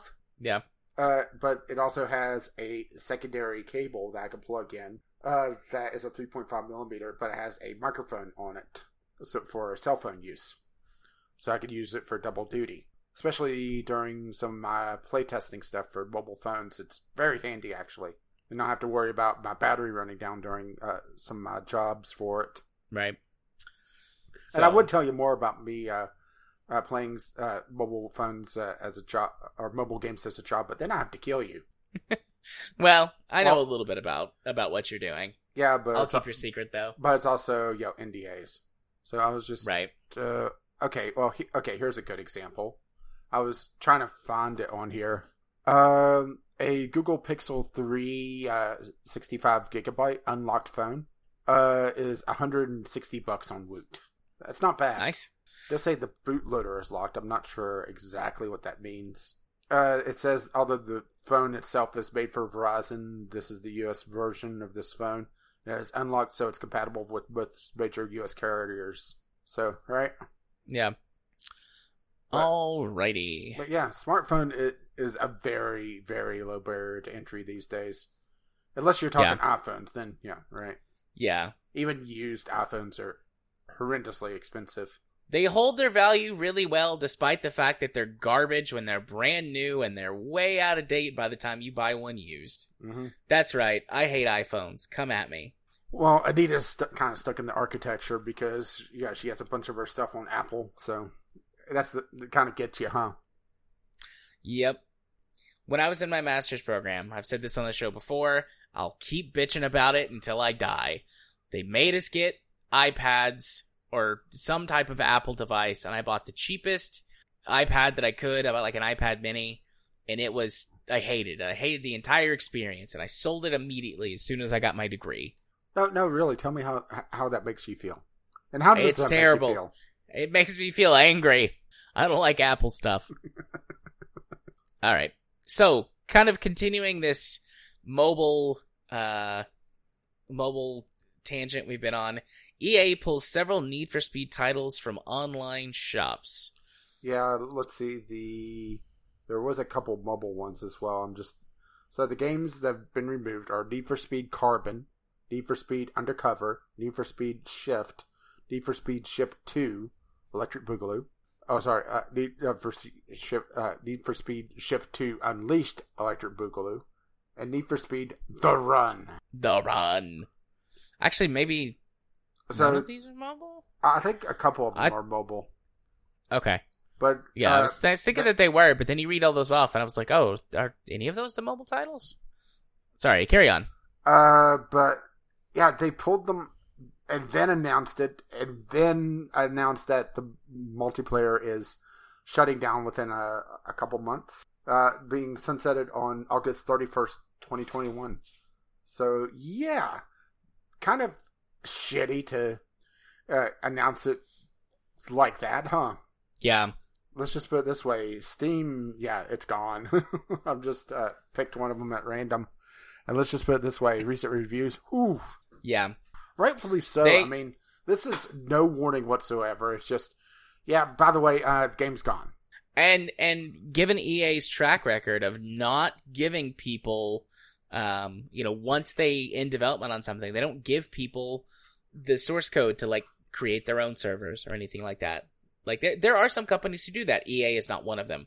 So, I wouldn't put it past, really big fans of the game, like, creating and it looks like at least Need for Speed Shift 2, the one I picked at random, also has limited activations on the key, because of course it is. So, of course. Yeah. But they, it says in the article, like, oh yes, they'll still be able to be played offline in their single-player mode. But the newer you get, the more their features were online-centric, and also included an online store for DLC, and one of them, was it Need for Speed The Run, that was full of loot boxes, or like loot car part boxes or something like that. It was the newest mainline Need for Speed game, but to be honest, I kind of fell off the Need for Speed series, so let me just... Yeah, so have I. It was the one that it was the one that was basically Fast and Furious, right? Yeah. Yeah, the 18th Need for Speed game, right? Yeah. So, I liked a lot of the older Need for Speed games. Yeah, Underground. Yeah, kind of turned the century, right? Yeah. Underground 1 and 2. Carbon was fine. Undercover was okay. Shift was interesting because it was their, attempt to do a realistic, more racing sim type game. That was fine. I didn't play Shift 2. Obviously going to have to get a sequel, right? Yeah. But I didn't play Shift 2. I didn't play The Run. So, yeah, they just, the more modern they got, the worse they got. Yeah. Because instead of delivering good gameplay and fun car customization and, compelling enough storylines, they just start focusing on microtransactions and loot boxes. Usually I'm not a huge fan of the cheese, but when they had the full motion video cheesy cutscenes, I think those were awesome. I think that was kind of peak Need for Speed. Yeah, I loved those. I think Carbon might have been the last game that they did those in. Because I remember in Undercover, instead of doing the full motion video cutscenes, they had like still images for the characters, and there would be voiceover of the still image of the character. Mm-hmm. So I don't know if they were in. They were not in Shift. I don't know if they were in, The Run or any others. They had them in Carbon. Yeah, I just wonder if this is just a licensing issue on all the games, and it just the contract was coming up, and it just wasn't worth it. Well, it says on here in this article that it's the gamesindustry.biz towards the bottom. It says the post explains it's no longer feasible to keep maintaining servers next to the number of players still actively using them. Yeah, but that's for the multiplayer. I could see them sunsetting that. But to pull the games completely from sale, that is a little odd. Yeah. And I know, like you said, that a lot of the features are intrinsic to the multiplayer, but it doesn't completely break it if the multiplayer goes down. That's true. And I mean, these games did have tons of licensed music, so I could see that being a deciding factor as well.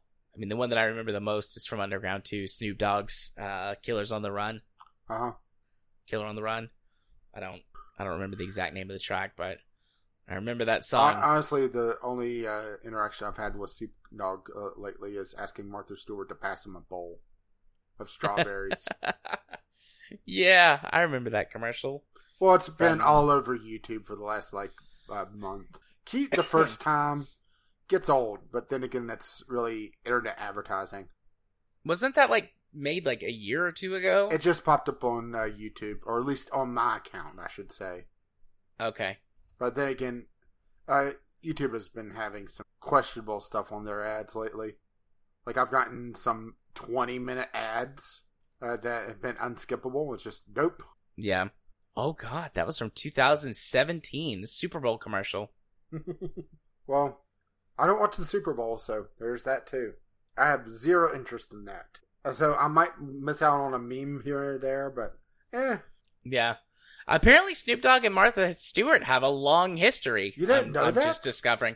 No, I didn't know. Martha Stewart wrote the foreword to Snoop Dogg's cookbook. Man, I don't know shit about Martha Stewart. Martha Stewart has street cred. She was no snitch. She went to jail. I was gonna say I know Martha Stewart went to jail, and I know the name. Yeah, they actually have a long friendship. It's kind of weird but cute. They met. I think it was on a talk show. That's very cool. Snoop Dogg is a super cool dude. He's been on a few kids TV shows that my sons watched, and every time I see him, I'm like, it's Snoop Dogg. Yeah. Doing a kids TV show, and they always make a weed joke with him. Mm-hmm. The kids don't know, but I do. I know. Yeah, it's Snoop Dogg and Martha Stewart are one of those friendships that from the outside looks so weird, but yeah. I would say the other one that I know about that I can think of off the top of my head is Elton John and Eminem. I didn't know that they were friends. Yeah. I kind of get that, though. I kind of get it. It kind of makes sense, because they're both very prolific musicians, very prolific, talented musicians.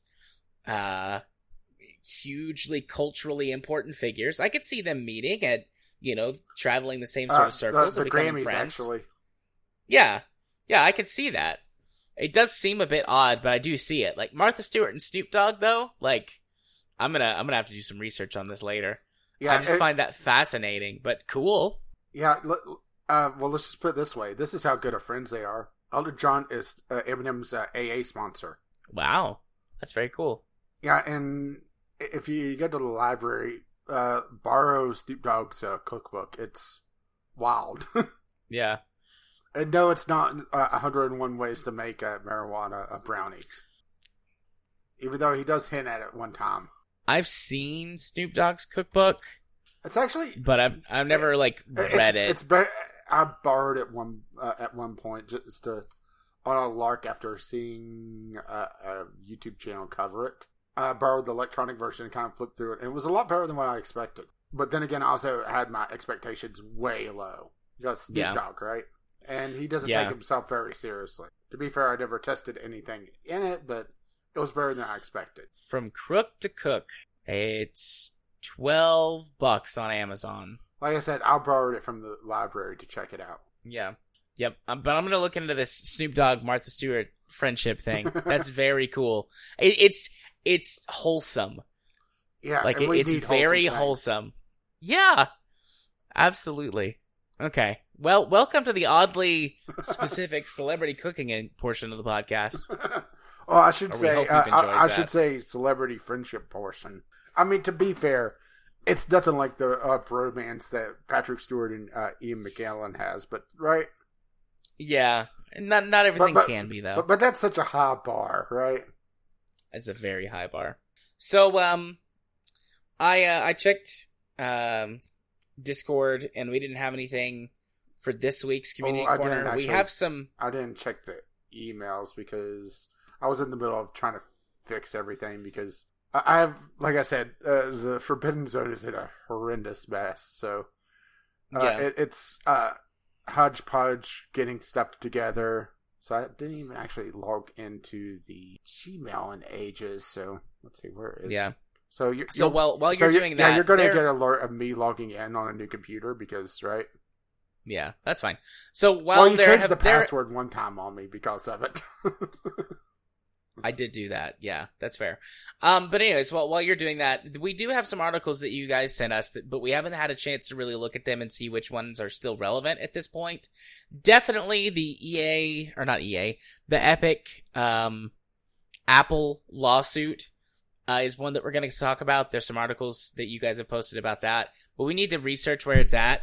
I know that they had reached a settlement agreement, but it still had to be approved, and it could be thrown out and could have been sent back in by the judge, or either participant. Like they could change their mind right up until the last minute. So need to review where that's at before we talk about it. And then there's a few other articles in there which we appreciate. Don't know how relevant they still are at this point, so we need to review them. We'll do that for the future. So we do recognize and appreciate them. We just didn't have a chance to get that all set up. Like Rage was setting up his computer today, or his laptop today for this. I mean, I've had it for a few days, but setting this up was right. Yeah, it takes a minute. So nothing in the email, I assume. Well, other than spam. Well, we do have spam, but we did have an alert from Podbeam saying that we crossed 100 episodes published on there and 10,000 downloads. So, like a month ago. No, those are milestones that we hit a lot farther ago than that. I think we have 200 episodes on Podbean. Well, I'm not sure why it's just saying this now. Yeah, I know. You can go look at it. You can go log into our Podbean account and look at it. And we have several of those badges past the one that we just got that we got the email for that's like, congratulations. So, I don't know. I think that feature's maybe a little buggy. Yeah. Yeah, and let's see, just random junk mail. Successfully 5x grow your business. Oh boy, right? A mystery gift from League of Legends, because, right? Absolutely. Love me some League of Legends. Yeah, I think I'm not some secret. I think I'll just pour coffee on my computer. I don't need that. I don't need that much anger. I've had anger today. I don't need more. Although they are Patreon is doing a call out for foodies like a month ago. We could always spin off to a cooking podcast. We're already halfway to a cooking podcast. And I didn't see anything on the Twitter. At least last time I looked. We'll just go double check, and nope. Yep. So, yeah, if you wish to send us something, and we'll figure out what to do with the Discord stuff, because, yeah, we have like a month and a half of, especially Jem sending us stuff that we need to sort through, and it was kind of a crazy week to get everything going on my end. I got this, Thursday? This laptop? No, I got it Friday. So, and let's just put it this way. Windows S Mode sucks. Indeed. And trying to figure out how to turn it off when either it is updating something in the background or bugged out on the Windows Store is incredibly frustrating. But yeah, if you wish to contribute something, bglpodcast@gmail.com. You could contact us on the Twitter, BGL Podcast, or you could hop over to the Discord, which you can find a link to over at bglpodcast.podbean.com. So, shall we doobly do for the first time in like a month and a half? Yeah, let's do that. We can go through one real quick. Okay, and of course I have the queue uploaded and have something interesting right off the bat because, of course. Of course. So I've got Backbone, a raccoon post-noir role-playing adventure game. Okay. Anamorphic animals in a hard-boiled detective game. But it's not kind of just a point and click. It looks like a bit more depth than that, which is intriguing to me. And it has a free demo. So there is that as well. And so very, very interesting. Right. Oh no, I just saw what you put on there. I saw that pop up earlier. Yeah.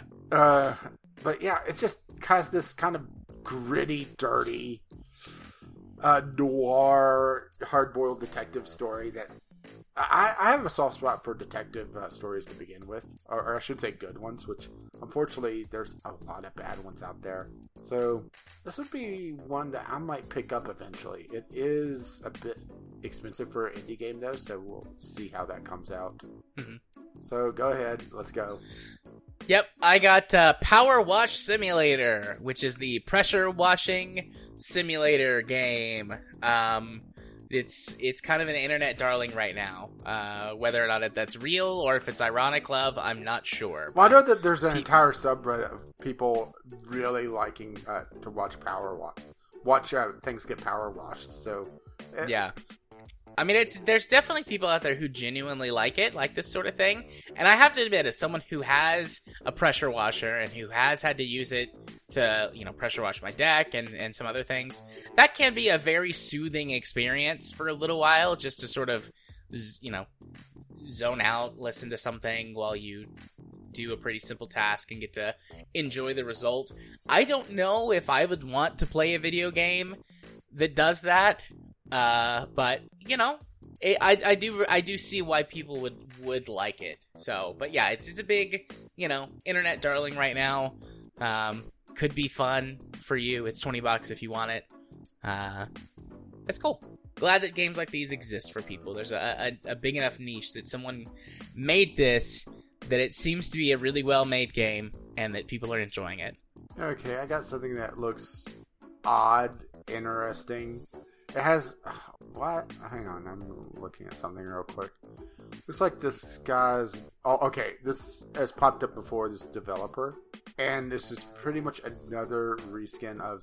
Or I should say, another take on his... Oh, is that accidentally click out of the show notes? Because of course I did. It is... Scroll, wait for it to load. Scroll down. Trader Life Simulator. We've seen this guy pop up before. This looks like it's a individual developer who's made quite a few of these sort of tycoon-esque games, and this one is playing as building a grocery store. Yep. I have this game. I played it. Yeah, I played it and talked about it on the show like two months ago, maybe. To be fair, it's kind of a blur. Yeah, that's fair. It's also a very generic sounding game. Yeah. Trader Life Simulator. Yeah, well, judging from the name of the developer, I'm going to guess English is not first language. Nope. But a lot of these are very interchangeable in his resume. Yeah. I mean, it's fine. I played it, like, when it first entered into early access, and it was super duper bare bones and kind of janky. There's been a bunch of content updates since I've played it. I don't know. People are saying that it's better already, so... Well, it's good that, developers at least working on it and not just, throwing out, broken games and leaving them. Yeah. So I got Going Medieval, which is a... yeah, I've seen that one. Did a couple of discovery queues before. Yeah. Looks like it's a medieval, like, city, quote-unquote city builder. Town builder is the genre. Yeah, town builder and management game. I mean, it looks alright. Very nice, minimalistic art style. seems fine. Have seen a bunch of these games before though, so it's $25 right now in early access. If you really love this, maybe it's worth it. I don't know. I would personally wait for it to be like $5 just because there's so many of these types of games. And so many bad ones.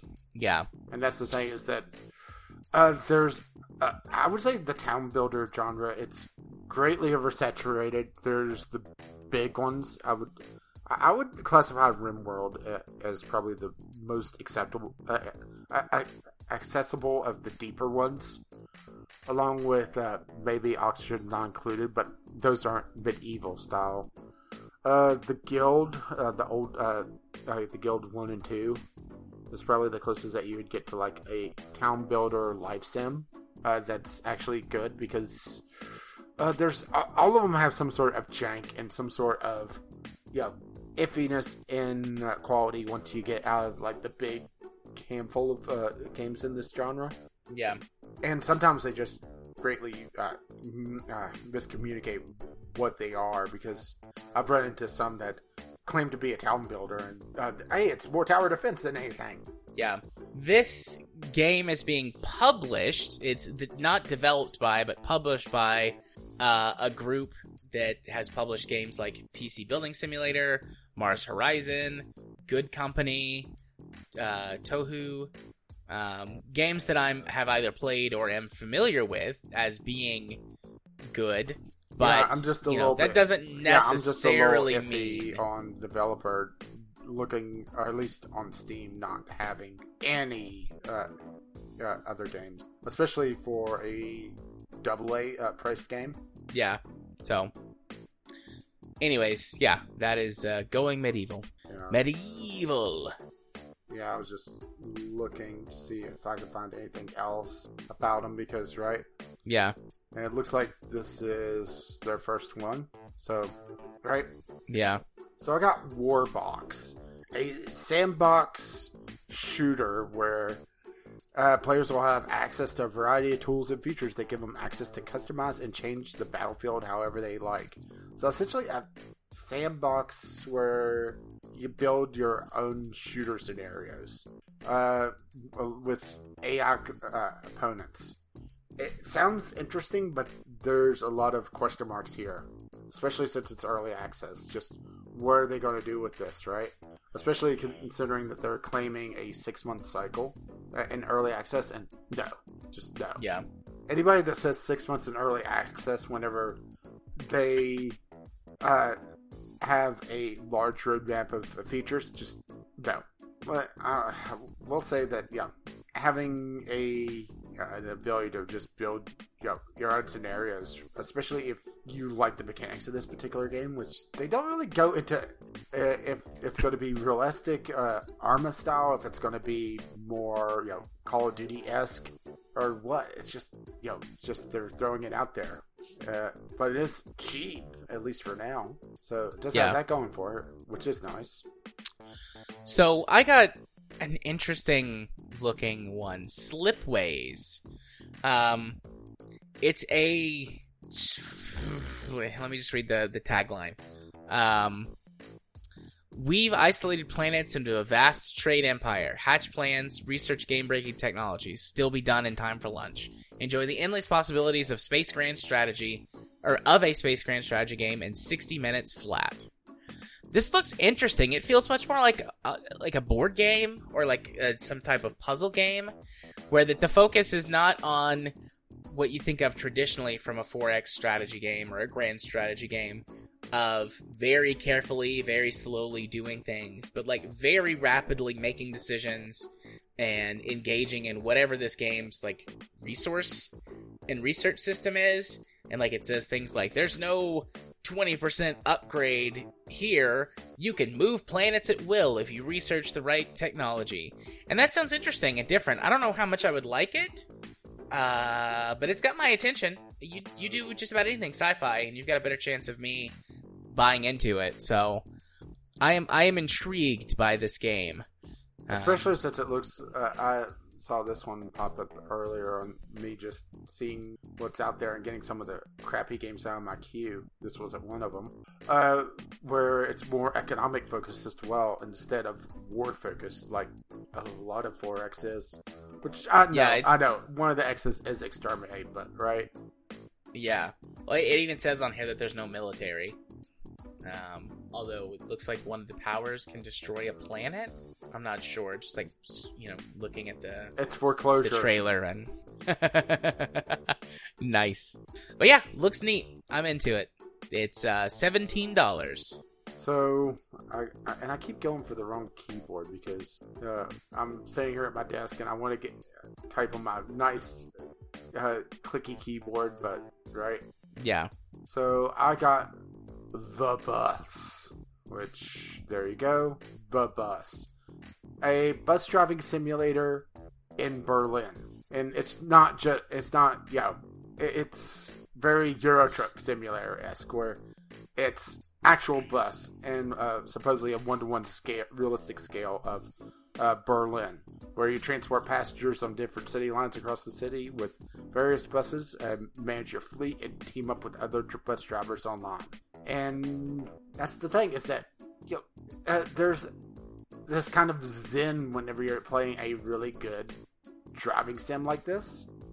I could definitely see this having an audience, assuming, of course, it's worth anything. I mean, it is early access once again, and there is a roadmap because right? Yay, roadmap!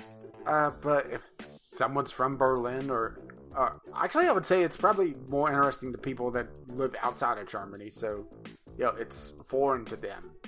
Sort of like how I'm more interested in playing Euro Truck than I am American Truck. Mm-hmm.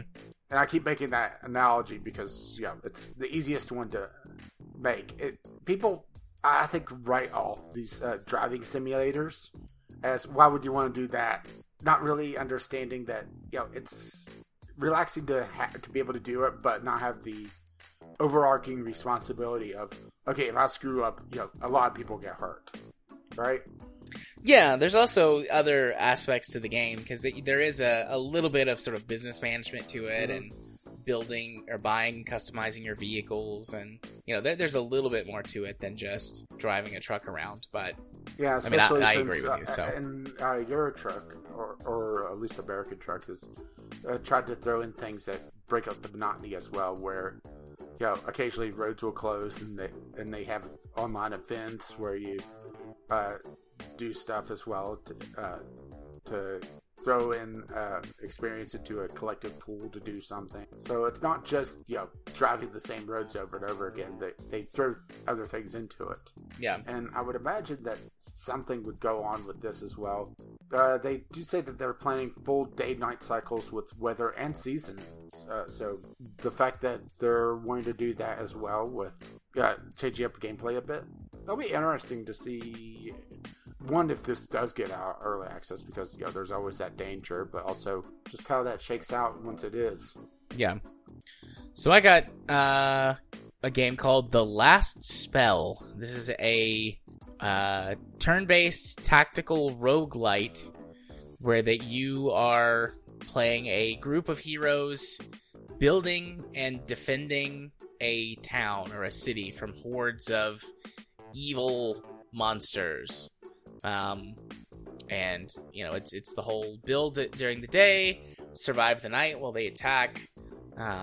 Looks like, from just like reading some stuff here, that it's like the roguelike mechanics are explained as like every time the monsters like get in and destroy like your city's like magic orb or whatever, it sets off a chain reaction and restarts events, but you get to keep, the characters keep their memories and some of their power, and you grow until you win, sort of thing. It's neat. I'm not the biggest fan of roguelike games, not because of the gameplay. I like the gameplay ideas, but most of them tend to be like platformers and stuff, and I'm not a big fan of platformers, but or Metroid, Metroidvania style games, which would be platformers, but to be a little more specific, I'm not a big fan of that type of game.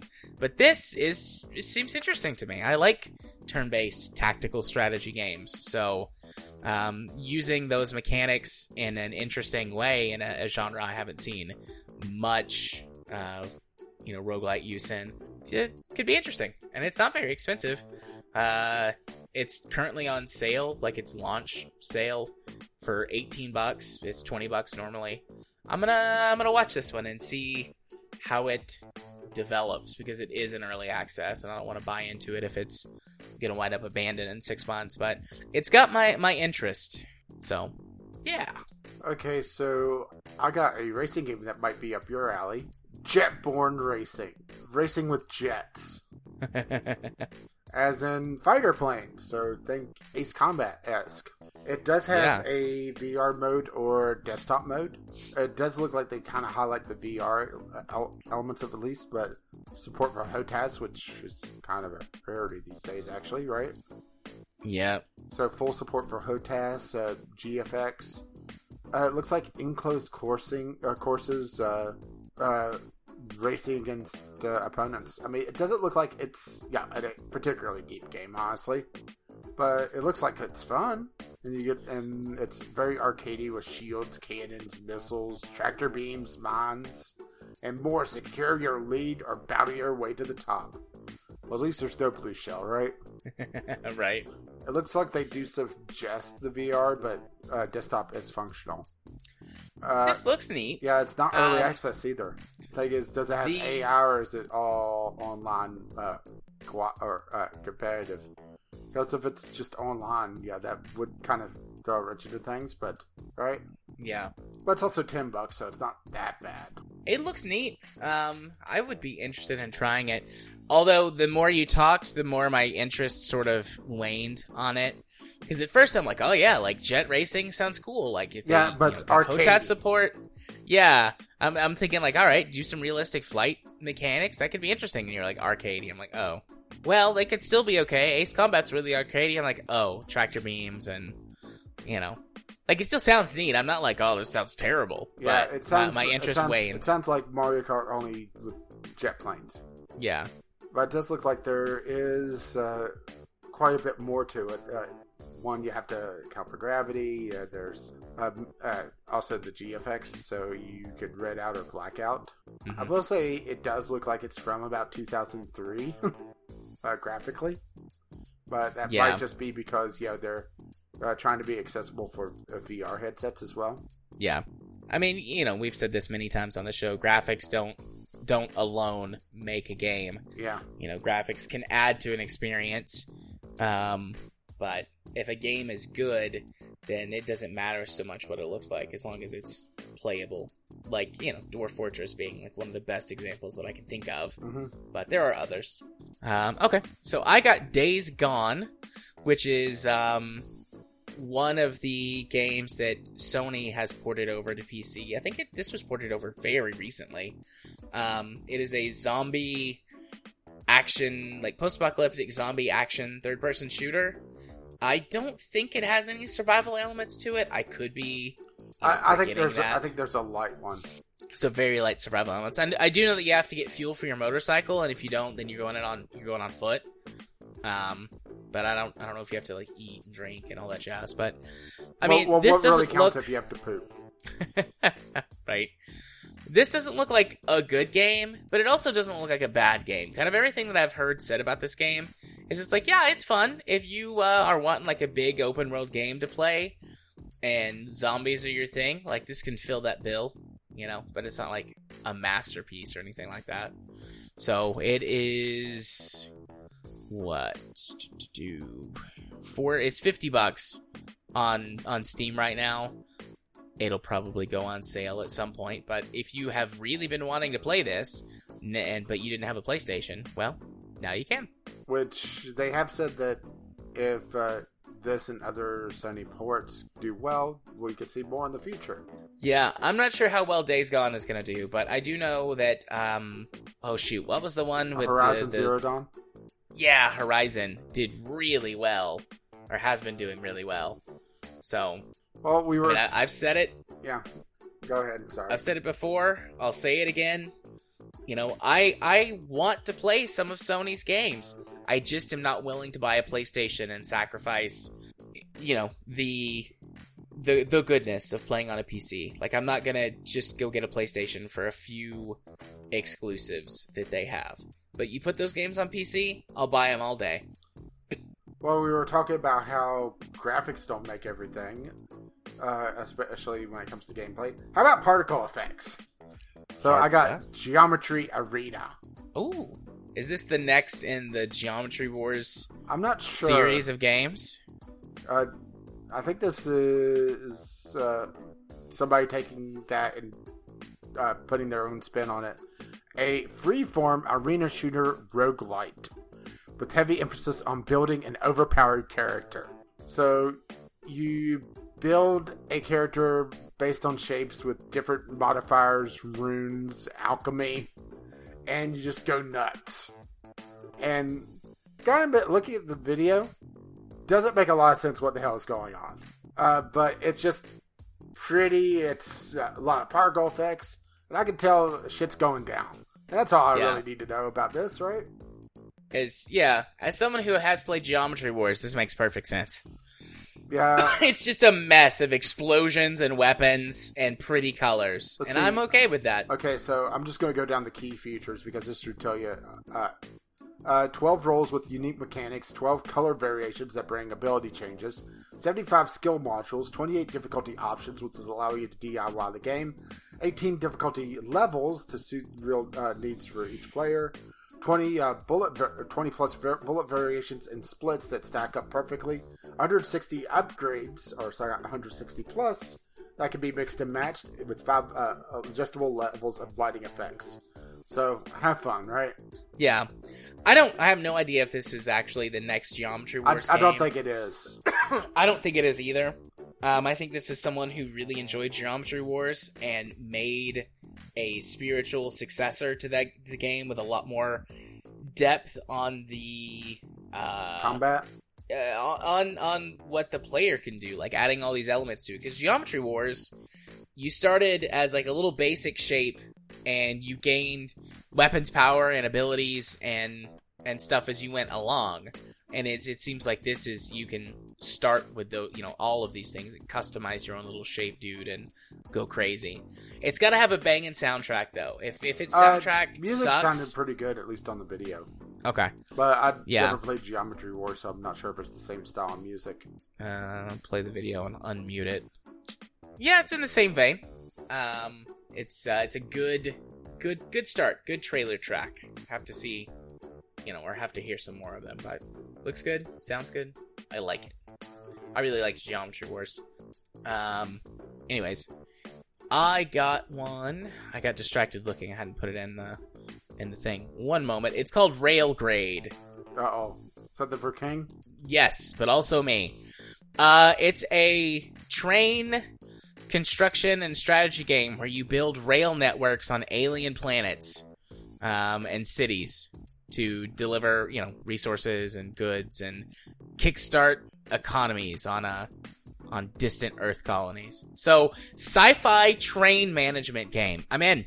Like, it just says coming soon 2021, but if I could buy this right now, you bet your ass I would. I'm in on this one. So, gonna enjoy that unless it's garbage, and then I'll be sad. Okay, so I got Fabled Lands, a challenging old-school narrative RPG set in an open world. Complete quests, fight, trade goods, develop your character, explore a vast land of adventure. Travel across the war-torn kingdom, survive the plains of howling darkness, and escape the court of hidden faces. Now, big asterisks here.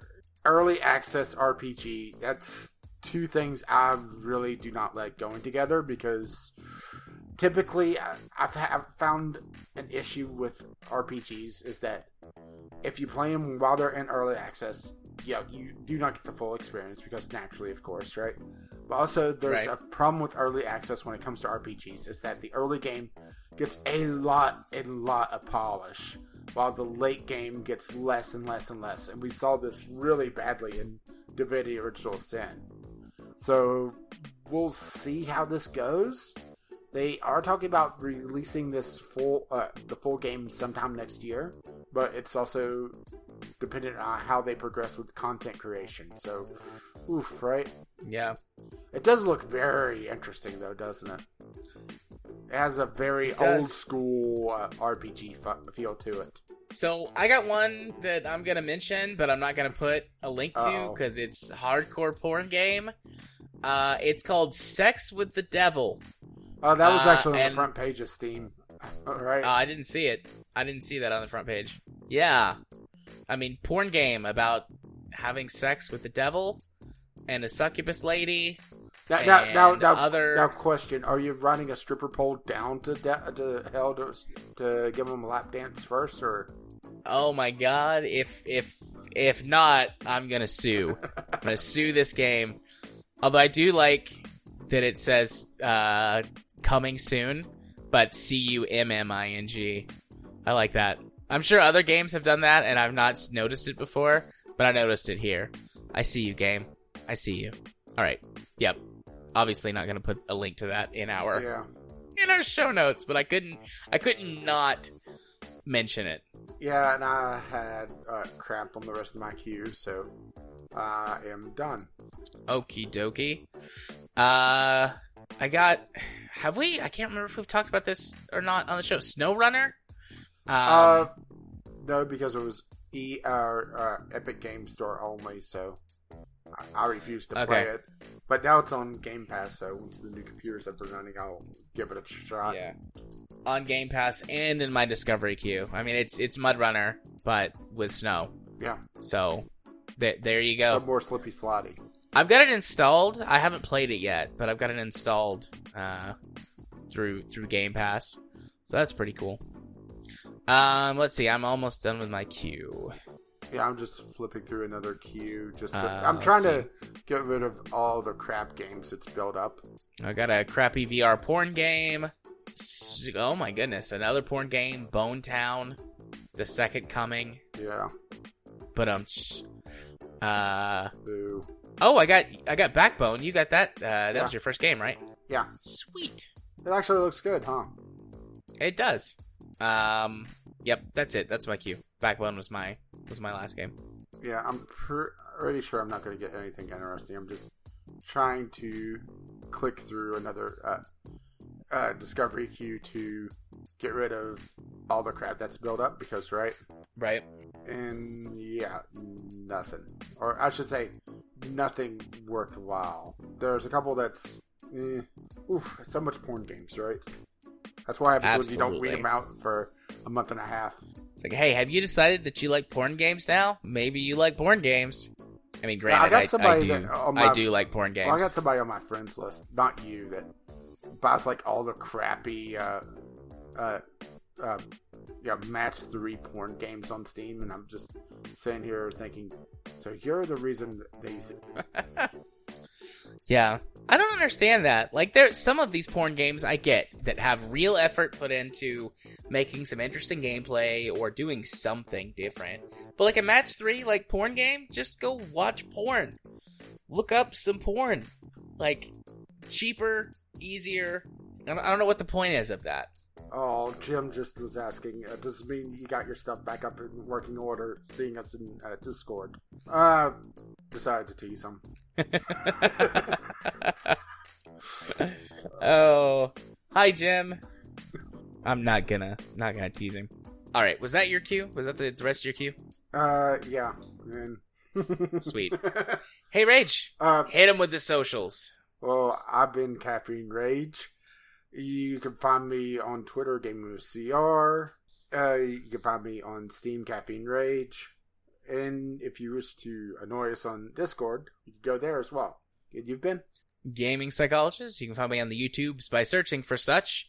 Find me on Twitter at JMA4707. Be my friend on Discord or Steam. JArthur4707. Yeah, and I'm not going to bother with the password this week because I don't have access to that directly because that's in the Dropbox and there is no password. Yeah. The lockpicking lawyer would be ashamed at how low security we are this week. Well, to be fair, the lockpicking lawyer would just slash us up with his knife anyway. That's true. That's very true. Yeah, if you've never watched Lockpicking Lawyer, best 2 minutes of YouTube.